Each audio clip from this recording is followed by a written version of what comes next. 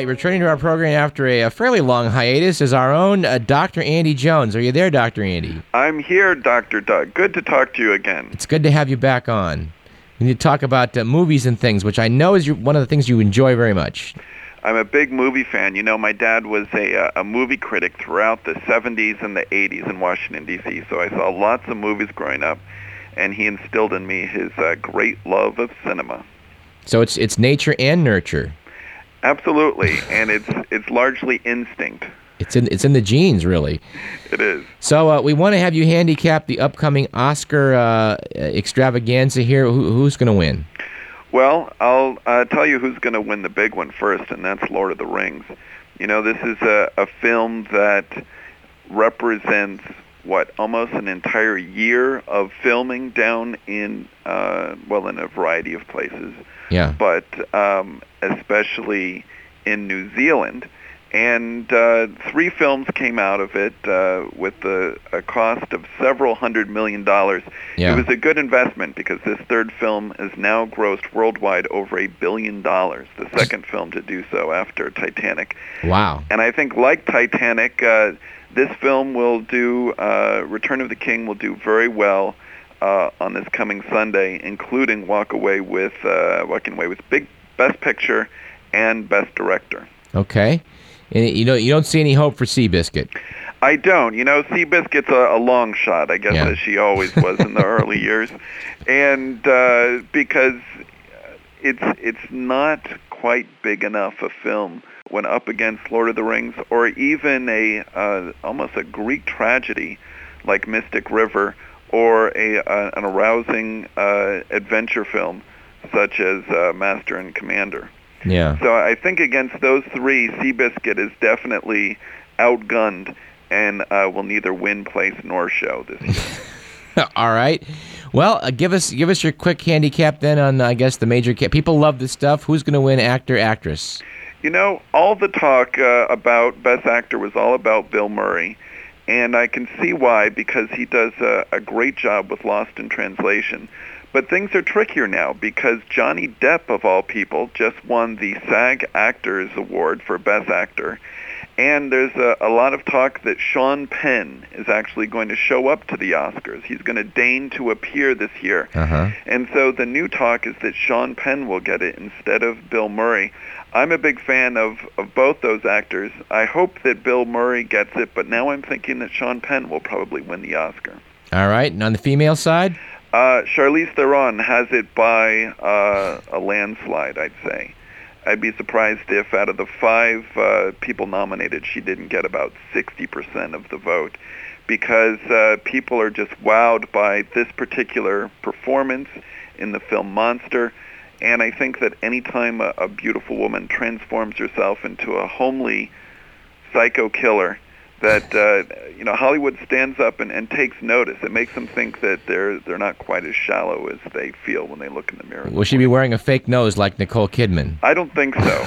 I think she's done with the prosthetics for a while. She wants to look good in a dress. And for a lot of people, fashion is almost as important as who wins. And I'm sure she will look very nice this coming Sunday afternoon at 5. All right. Well, is The Fog of War going to win for Best Documentary? It should. It's my pick. It's, from everything I've read, it's a great film and also a very important film. Well, I saw it last week. I'm knocked out by it. I agree with Roger Ebert. It's a masterpiece, and I think we should all go see it en masse. I agree with you. Where is it showing, Doug? Tower Theater. So I'll look for many of the Radio Parallax listeners at the Tower Theater, perhaps the weekend after the Oscars. No, it's a spectacular movie. It's interesting on so many levels. Let's go see it and talk about it on the show. I look forward to it. And we'll get Gary Chu to come with us. I think that'll be a lot of fun. He's always good for a laugh and some insight as well. Yes, he is. All right, well, Dr. Andy, thanks for the handicap. We'll see what happens next week, and we'll come back and talk about the aftermath. I'd love to, and I'll remind all your listeners that they can have more of this sort of scintillating conversation Wednesday afternoons at 5 on KDVS. Indeed they can. All righty. Take care now. Okay. Bye-bye. All right, we would like to point out also that Dr. Andy has a profile appearing in UC Davis's Dateline weekly newspaper, which you can obtain online, and you ought to do so. You can find this article at www.dateline.com. news.ucdavis.edu. And we will surely address the issue of Mel Gibson's controversial latest film, The Passion of the Christ. We will talk about that at some length on next week's program. Two final items on today's program.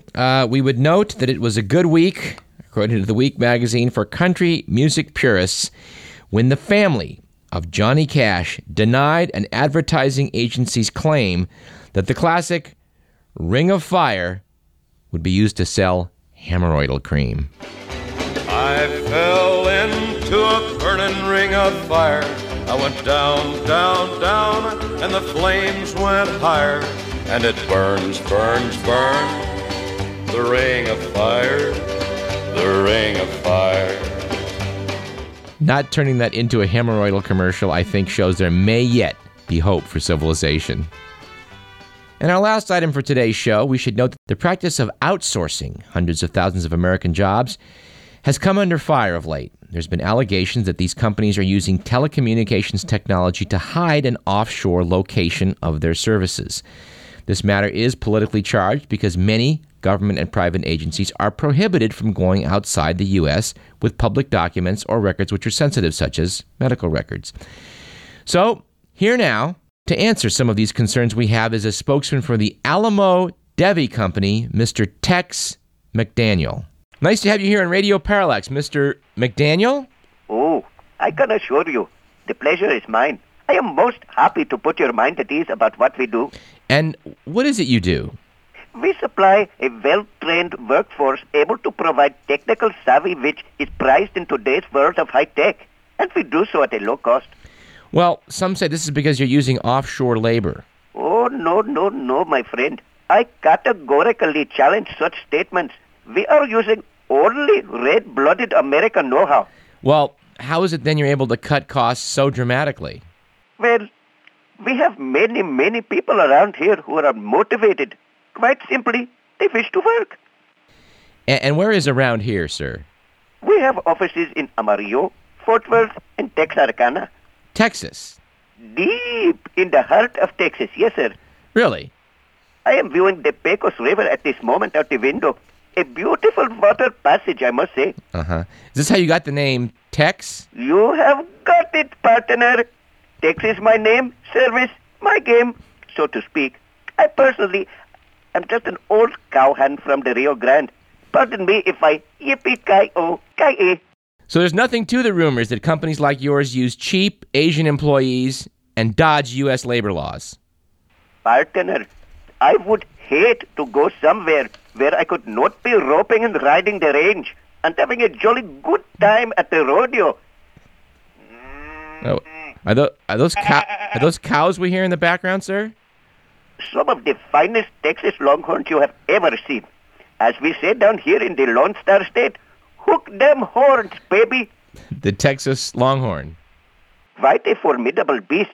Having them hook you is most unpleasant, my friend, I can tell you this.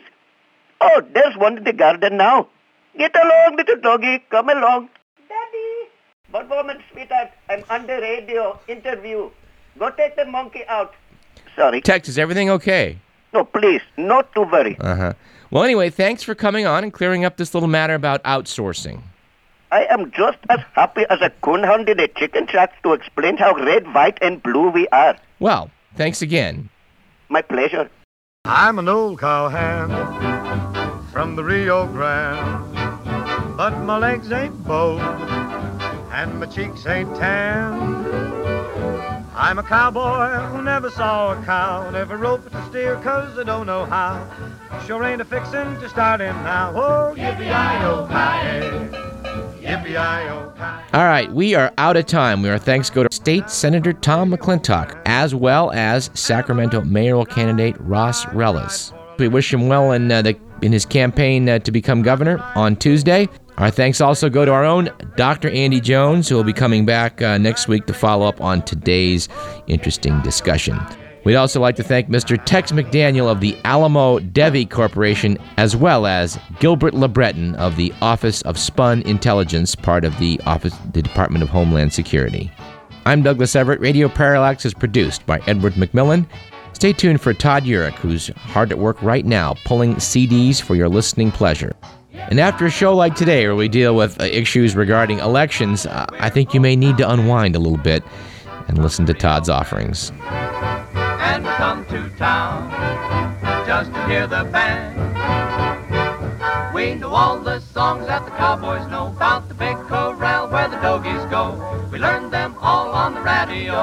Yippee-yi-oh-ki-yay, yippee-yi-oh-ki-yay. I'm just an old cowhand. Oh, yeah, Mr. B. Too hot for Uncle Fudd down from the Rio Grande. Oh, where the West is wild, all around the borderland. Where the buffalo roam around the zoo, and the Injuns run up a rug or two, and the old barracks is just a barbecue, yeah. Yippee-yi-oh-ki-yay, yippee-yi-oh-ki-yay.